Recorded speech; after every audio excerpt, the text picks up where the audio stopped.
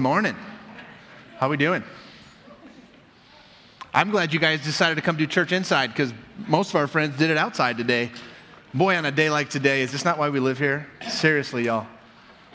Oh, you don't have windows on your house, I guess. It's been a beautiful day. We're delighted to have you join us on this great road trip week of the year, right? This great Thanksgiving. This is, I spent the entire week explaining to my children how Thanksgiving is not a global holiday. Anybody have that conversation this week like 9 times? Like, wait, in England no, they don't. No, well, they're Americans. Well, no, actually we're English. Never mind. It's a long, long story. This is the day we celebrate how Native Americans taught us how to survive, right, in the wilderness. And how do we do it? We do it by laying down the most preposterous carbon footprint possible, right? We fly, we jet, train, drive all over the planet to go see people who don't really like us anyway. Okay, so we have some things in common with Thanksgiving, right? I like what Dimitri Martin says. He says, my favorite holiday is Halloween. He says, because you don't have to go home and celebrate with your parents. It's not like you have to catch a flight back east and say, yeah, I got to go trick or treat with my parents. I got to take 2 costumes because they're divorced. You know what I mean? Right? You get it? Halloween or whatever. Thanksgiving is just one of those obligatory things. And honestly, I have to be totally straightforward with you. I'm so relieved when it's over. It's always like, we put the bird away, we're done, and it just seems like smooth sailing after that, and then Christmas comes at you, right? It's a surprise every year how that happens, but here we are. But welcome. We're about to begin a 4-part series that begins next Sunday. It's one of those great seasons of the church called Advent. The other one would be Lent, which is much longer. That's in the spring. That builds to Easter, but Advent builds to Christmas because it's not terribly easy to get back inside this profound reality, which is that God became human in the man Christ. And so it takes us about 4 weeks to push through the Amazon Prime list, past the where's the delivery, to how do I keep my kids from unpackaging the right thing and going through the closet to find out what they got for Christmas. It takes a bit of time to go from that to, oh, and Christ is born. Oh, and we're not far. Oh, and he's terribly near, right? So we're going to begin a 4-part series starting next Sunday, which we will end on Christmas Eve, which we're going to do again this year. We've always done a Christmas Eve. I think it's half because we want to keep your Christmas uncluttered with church, let you do family, but it's also because when you're trying to rent space to do church, the one night of the year that nobody's using their churches on the eve of the eve. So when you're a little church plant shagging around town trying to figure out where to do stuff, not everything's booked on the eve. So anyhow, we're going to continue that tradition this year. We're going to bring in a bunch of you and then have food and then bring in a bunch more and then have food and just kind of do that on the Christmas Eve. But building up to that, we're going to start next week a 4-part series that's going to deal with the scandalous humanity of God. I love that sentence because I don't think we think that way, and yet that's the reality that we have to get back inside. We're going to look at that through the eyes of the prophets, through the eyes of the Magi, through the shepherds, and through the Virgin Mother of Christ.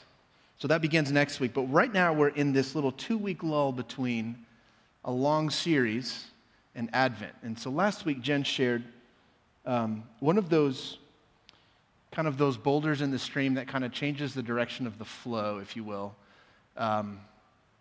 If you haven't heard it, if you didn't hear it, go back and catch the podcast. I've got some good news for us today, but I want to build on what Jen talked about last week. It's unenviable to preach on Thanksgiving weekend. Trey pointed out this week how he always gets the scraps. He's preached Thanksgiving weekend for like every year in the history of ANC, he says. I think he's being dramatic, but whatever. The point is well taken. It's an unenviable task to speak on a major holiday, but it's especially complicated and cruel to speak after Jen's magic traveling show and the words she spoke last week. You better bring your A game. Listen, you better have Portuguese-speaking contortionists and little chihuahuas on fire jumping through pink hula hoops to keep anybody's attention after that. But here we are. The story of the church, right? Jen's history with the church is not unlike mine. Mine wasn't as cool, perhaps, but it spanned about 6 denominations as I can count. 2 different countries, 4 different decades.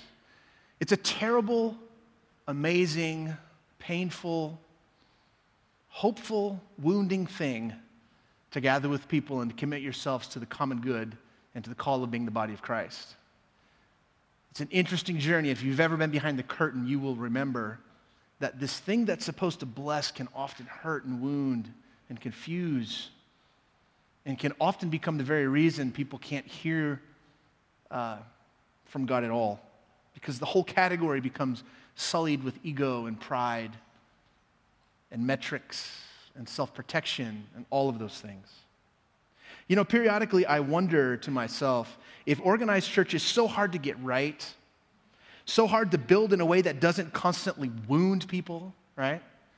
If it's so hard to do it, to build it in such a way that doesn't eat us for trying hard, why are we doing this? If it's so difficult to do right, what are we doing? Why do we bother? What's the point of all of this? Is any of this actually worth it? Are we actually being transformed? Is the world actually being transformed indirectly through what we do when we gather? You know, it's entirely possible, perhaps not likely, but possible at least, that Marx was right. This has become the opiate of weak people, gathered in large groups around the world, who need to be taught how to think. I'm not saying he's right. I have a much higher vision of the church than that, but it's a fair observation. It's a difficult and terrible thing to say we're going to do something together and we're going to stick together through the doing of that thing. It's not an easy journey. Why do we fight so hard at ANC? Why do we fight so hard to make it viable? There's dozens of options in this city. Some of the great churches in America are here in our town. There's wonderful churches producing amazing Sunday services. What do we have to add to that? Some of them are so good you can catch them from your TV screen or your laptop screen on a Sunday morning. You don't even have to get out of bed. What could we possibly add to that option? It's an alarming question if you're a pastor. Probably hasn't crossed your mind if you're not. But it scares me to death sometimes. Here's the thing. Some churches distinguish themselves by what they do when they gather. I mean spectacular services. You know, camels and donkeys and elephants for Easter. I've seen it with my own eyes. That's an undertaking. That's called rebuild your entire stage for an elephant, right? Similarly, hundreds of charitable organizations have very sophisticated ways of affecting real good and actually changing the world. We are actually trying to be proficient at both of those things, which, as it turns out, is not all that easy. You know, there's a reason why there's dozens of program-based churches that are thriving around our city, but they're completely siloed and separate from other dozens of organizations that are doing good, real good, alleviating real suffering in the world. What we're attempting to do is meaningful, it's innovative yet ancient, and it's a hybridization of those two impulses, to gather and to be sent. To gather and to be sent. We try to do our best when we gather. We hire great bands. Sometimes the criminal moment on a Sunday morning is actually asking the band to stop so we can get up and say a few words because they're that good. But we put a lot of thought and effort into this space in which we tell and retell and retell and retell our stories because we're forgetful people and because I need you to tell me who I am and I need us to tell me who we are. But for us, that impulse that comes through the benediction that says now we must go into a world and be the kind of people we're trying to become, it's always those two things together. It's never one of those two things. It's never one of those things separate.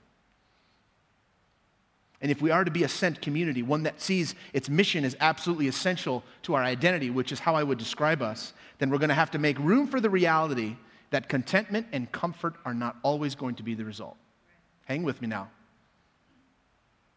It's very unlikely that it's always going to be the natural byproduct of what we do when we gather, that we all feel wonderful and warm and affirmed and like everybody just gets us and we're so understood and life is so good, right?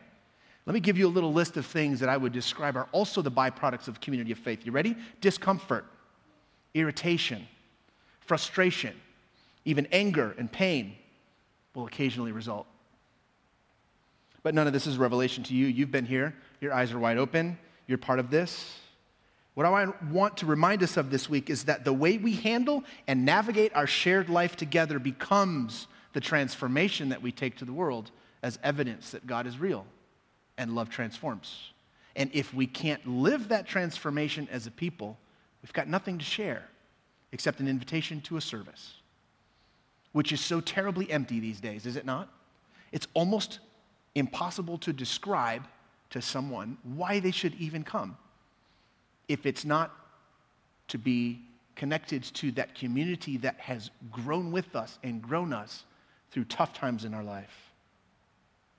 You see, this is where we get to practice forgiveness. Make no mistake, you don't master forgiveness overnight. It's a muscle that must be developed, right? This is where we get to live in unity. This is where we get to build muscle memory around honesty and healthy conflict resolution and hard conversations and humility and the deep theology of interdependence around acknowledging that we are incomplete without one another. You know, it's not enough to say we're better together. It's just, I would prefer to say it this way. There is no us unless we're together. There is no complete without you. It's not that we're better if you're with us. It's just not, we're not we without you. You get the difference? That's a theological assumption about the way the world works. And this is where we get to practice that in the dynamic of this community. One way to understand this might be to say this. We make space to listen to one another as we listen to God. And then we figure out ways to do good work together. And that's the gathering and the sending. Those are the two impulses. Those are the two battery terminals that power the machine. We gather, and then we go. We listen to challenging gospel together. We restory our lives. We move away from old narratives into the new story. And then we go and we do something about it together. And that's the whole thing wrapped up in a single idea. James, as it turns out, in the New Testament, talked about this very thing to the young church at Jerusalem. And let's read together from James 1. It's entitled, it's got the little caption, it says, Listening and Doing. My dear brothers and sisters, take note of this. Everyone should be quick to listen, slow to speak, and slow to become angry. Boy, if you could take one sentence out of the scriptures, that might be a good start, right? That's a tough one. Because human anger does not produce the righteousness that God desires. Therefore, get rid of all moral filth and evil that is so prevalent and humbly accept the word planted in you, which can save you. Now watch verse 22. Do not merely listen to the word and so deceive yourselves. Do what it says. Anyone who listens to the word but does not do what it says is like someone who looks at his or her face in a mirror and then after looking, goes away and immediately forgets what they look like. But whoever looks intently into the perfect law that gives freedom and continues in it, notice how it says it gives freedom, not forgetting what they have heard, but doing it, they will be blessed in what they do. Those who consider themselves religious and yet do not keep a tight rein on their tongues deceive themselves, and their religion is worthless. Religion that God our Father accepts as pure and faultless is this, to look after orphans and widows in their distress and to keep oneself from being polluted by the world. So this is James, the kid brother of Christ, the younger brother of Jesus, one of the giants of the first century church, and he's unloading a miscellany of things, his wisdom and his perspective on the local church. This is after some years of ministry, and this is a bit of a shotgun shot into the body of Christ. This is not a rifle shot. He's not addressing a single issue. He's basically unloading his thoughts about the local church. He writes from the perspective of a pastor, which is why I love him so much. It's as if his members of his church were hard of hearing, easily angered, and all too willing to run their mouth off at one another when differences arose. Boy, am I glad things have changed. All right, let me be straight. If there was an indictment list and there were charges to be brought up against me in the last 3 weeks, here's how it would read. Hard of hearing, easily angered, and willing to run his mouth off at anything that doesn't fit. That's the script, guys. Very little has changed. He makes a powerful, almost comical point with this mirror analogy, and if it wasn't so close to home, it would almost be funny. The person who looks at their reflection in a mirror and then promptly walks away, forgetting what that reflection looked like, is pitiful. And it's me. And it might be you. One translation reads this way: it's like the person who hears what God thinks of them and then walks away and goes right back to what they think of themselves. It's a fair rendering of that text. James's basic argument is this, working backwards from the end of this first chapter. He says this: whatever we think religion means, it means nothing if it doesn't begin with taking care of the weak and the poor, the abandoned, specifically the ones who will never be able to repay us. Religion is useless if it doesn't figure them in first. And back to the beginning of the chapter, point number 2, in whatever life situation it takes to make us realize that this is what pure religion is, including struggles and trials and hardship and loss and challenge and virtual impossible task of taming the tongue, whatever it is that puts us in a position to become more like Christ is to be accepted as a gift from God. He understood that the organizing principle of the community of faith was action, it was mission, It was service, specifically of the poor and of the abandoned. And he knew that if we didn't keep that dialed in, that we would implode under the weight of our own organization and ongoing challenge of loving each other through tough times. If there were no tough times, there would be no New Testament. If this was intuitive work, we wouldn't need thousands and thousands of words of reminders of how to dial it back to freedom, dial it back to love. We would fall under the weight of the own organization of what it means to gather and be God's people if we lose track of mission, is what James is trying to say. So let me speak to you as your pastor this morning. How many of you guys joined us since we moved to this location in January? I actually want to see a show of hands. Look around, y'all, old timers. Raise them high, y'all. Raise them high. This probably means if you're visiting, you're on that list too. We're a brand new church, you guys. We don't even know what it means to speak to ourselves. Can I be that honest with you? When we address ourselves, we think we know who we're talking to, and boy, sometimes we prove we have no idea, right? We're still trying to crunch the data of the church that we're becoming, and we're still in that wet concrete stage. We're still becoming. And if you're new, you may not know this, but the whole church is practically new. This is essentially ground level. So welcome to the beginning of your old-timerness, I guess. We've learned a bunch lately about how community actually works the last couple of weeks. We've learned a lot about what matters to us, where the triggers are. We've gone through one of those situations where something in the room moves and everybody pulls and everybody's drawn on somebody, and we've had to back away slowly from that self-defense mechanism. I'm just going to be honest with you. Jen tickled it last week. I'm just going to say it. Some of you may have thought that what Jen was talking about last week was some sort of catastrophic moral failure. It was a moral failure, all right. Here's what we did.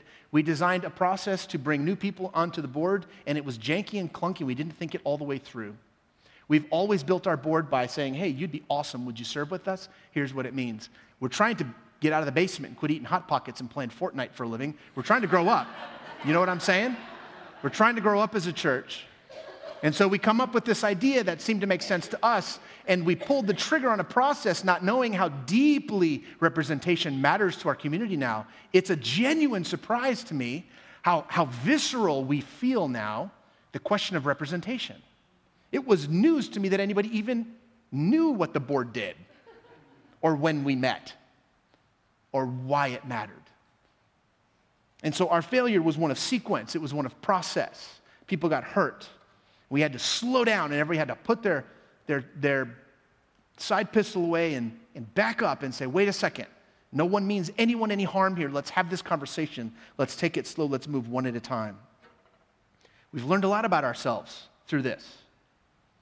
We activated some triggers. We thought it was a hose. It turns out to be 48,000 volts, right? We ran a drywall screw through a wall and hit an electrical conduit and lit the place on fire. We activated some pain and some PTSD. And now it's time to demonstrate that we actually believe what we've been telling ourselves for years, that this is about unity, not unanimity. You see, it would be super easy to reorganize. Well, just reorganize. Just make people uncomfortable, reorganize so everyone's comfortable. Yeah, except that this is not the work of the kingdom in the world. It does not have our comfort built in. It's going to be, by definition, a very difficult journey. Here's what's at stake for us. If we opt out and say, this is uncomfortable, I can't have that hard conversation. I don't want to face that person and ask for forgiveness. What's at stake? Our own transformation, which is the point of all of this. Boy, I've been reminded of that this week, these last couple weeks.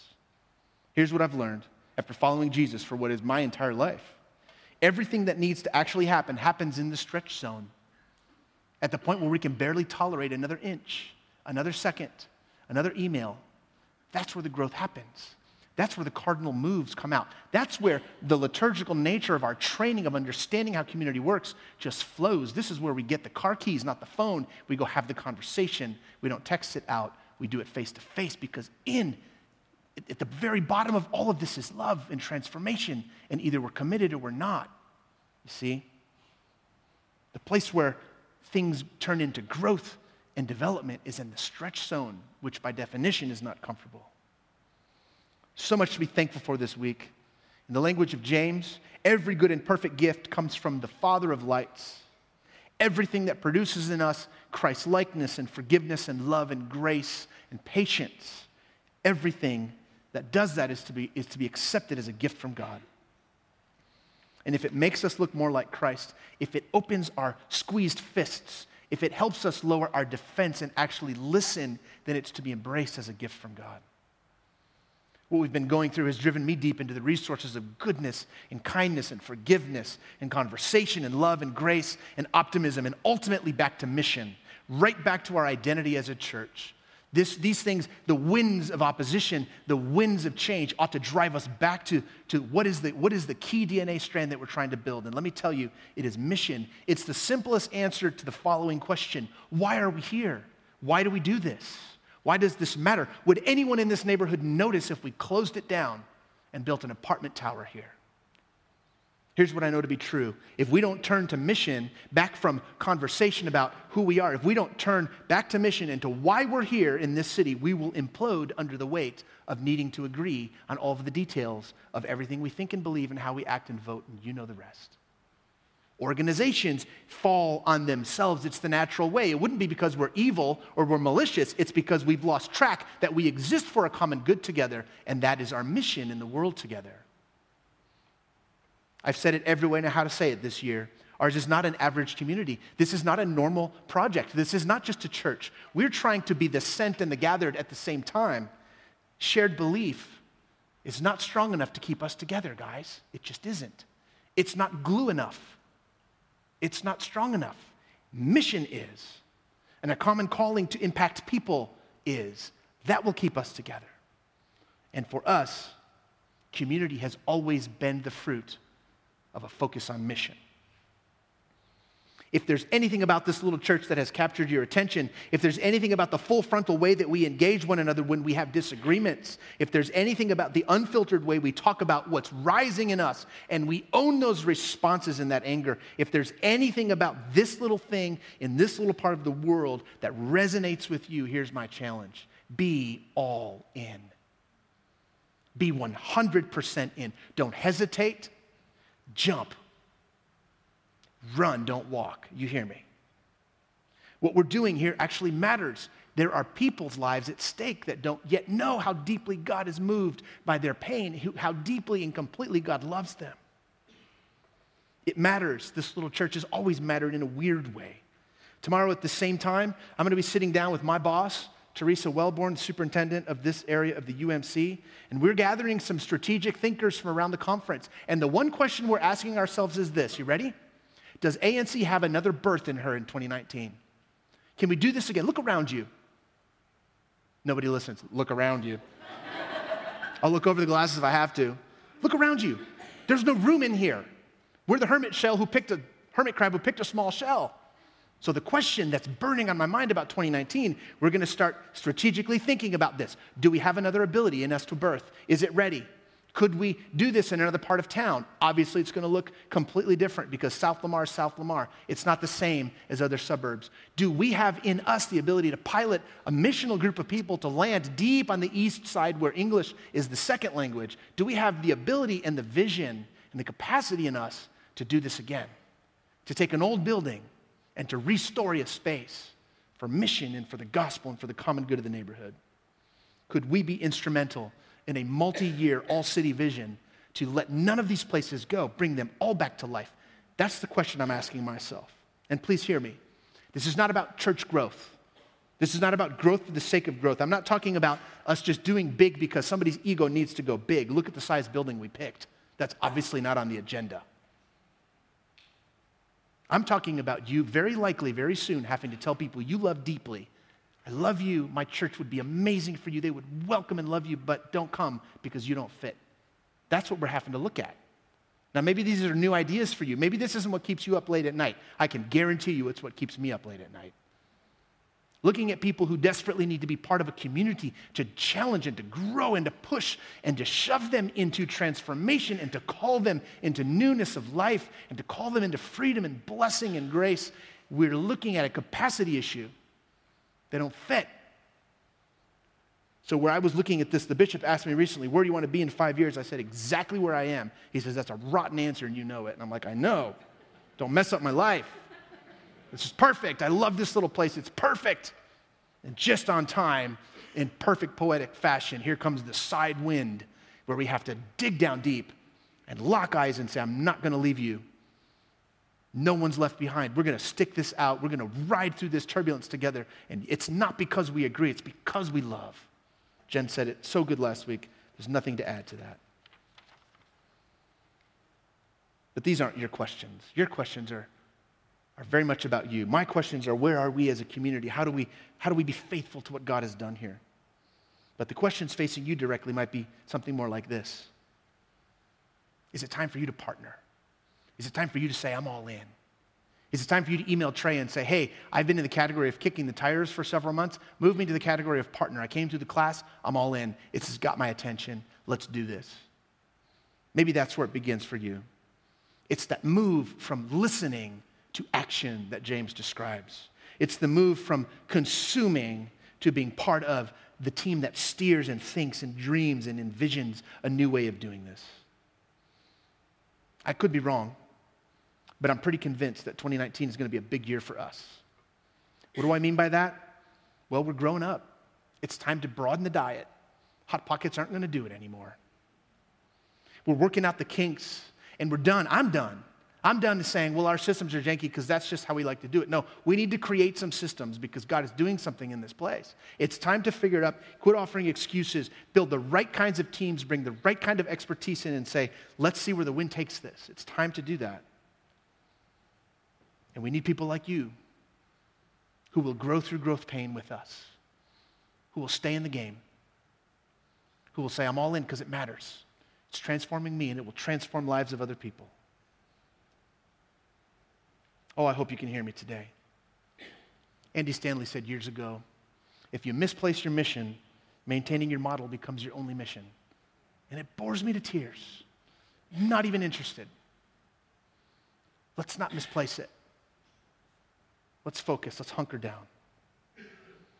But growth requires letting go. Requires embracing some hard stuff. But I don't regret a single conversation I've had over the last month. I'd like to have it all back. Sure, I'd like to roll the clock back and do some things differently. You better believe it, because people I love got offended and got hurt. But when I look in the rearview mirror at what we have just come through, I'm proud. Because you know what? We had those conversations. None of them were easy. But here we are. Here we are. Let's move from listening, from contemplation, to action. Let's track the wind in 2019. Are you with me? Does that resonate with you at all? 4 of you? Let's pray. That's how you dissipate pressure. You crack a silly joke, right? Let's pray. Stand to your feet. Band, join me on the stage.